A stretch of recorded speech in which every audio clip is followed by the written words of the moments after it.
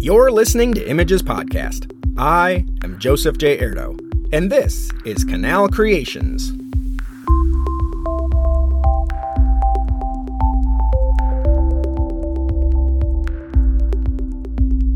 "10 years ago, Scottsdale Public Art invited Jeff Zischke to be among the first artists to have their work featured as part of its inaugural Canal Convergence, a temporary outdoor exhibition of innovative, large-scale public art installations by local, national, and international artists.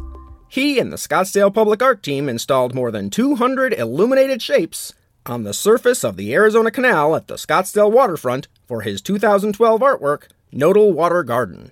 My inspiration for that was really kind of designed from baskets of native Indians. And using patterns like that, I ended up making something like 23 different patterns, and there were like 220 shapes, all made out of translucent plastic with styrofoam base so they would float, and then they were solar lit.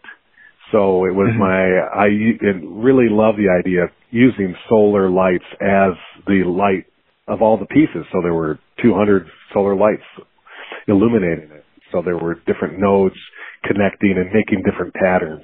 Great shot was from the helicopter that showed the length of it. So that was the challenge too, is I wanted it to take up 700 feet, so it took up a good portion of that part of the canal. The challenge was incredible. I had probably 10 people helping me at my shop, and then it took two 24-foot U-Haul trucks to deliver it.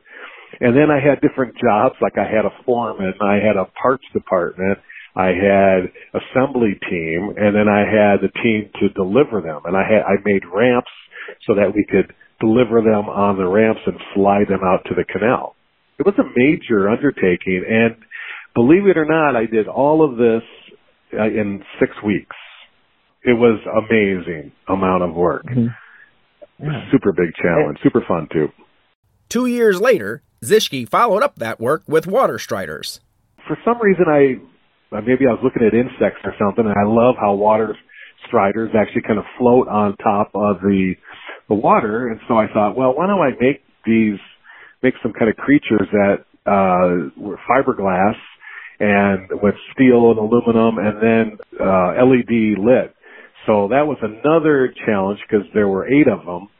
And again, a short time frame. I probably made them in 6 weeks or something. That's making the original mold, having a mold made, and then having a fiberglass guy make 8 of those with 6 feet on each one, which means there's 48 feet.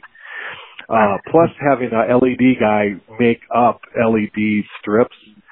So it was an amazing amount of work. And so the great challenge was, the power is going in the water, and then it would come up, and then the antenna, the body, and the feet are all independently lit and controlled with a controller. And then also, I had an iPad on the shore so that you could actually control each one of the water striders individually. It was pretty amazing. To celebrate and commemorate Canal Convergence's decennial, the Scottsdale-based artist and designer is upping the ante, unveiling a new work that he calls SunDrops, consisting of 5 internally lit sculptures suspended above the canal. I've used materials like prismatic polycarbonate that will actually glisten during the day and look and catch light and have kind of iridescent color of its own just from the sun.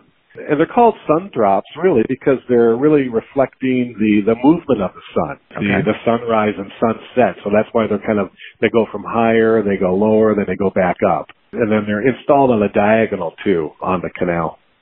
SunDrops is just one of 12 large-scale public artworks created by artists from around the world for the free 10-night event scheduled for November 4th through 13th, which will also feature augmented reality artworks and experiences, live music and dance performances, creative workshops, educational activities, and food trucks, as well as a beer and wine garden. I'm hoping that it creates a sense of awe. This saturation of color should be very intense color with the prismatic and with there's a pattern. The lights are projecting through circular patterns, and then these circular patterns create the images on the prismatic. And those will be almost kind of 3D looking because of the nature of the prismatic material. So I can't wait to kind of see that. I've been doing tests in my studio, but there's always the unknown. Hopefully it'll be even more exciting.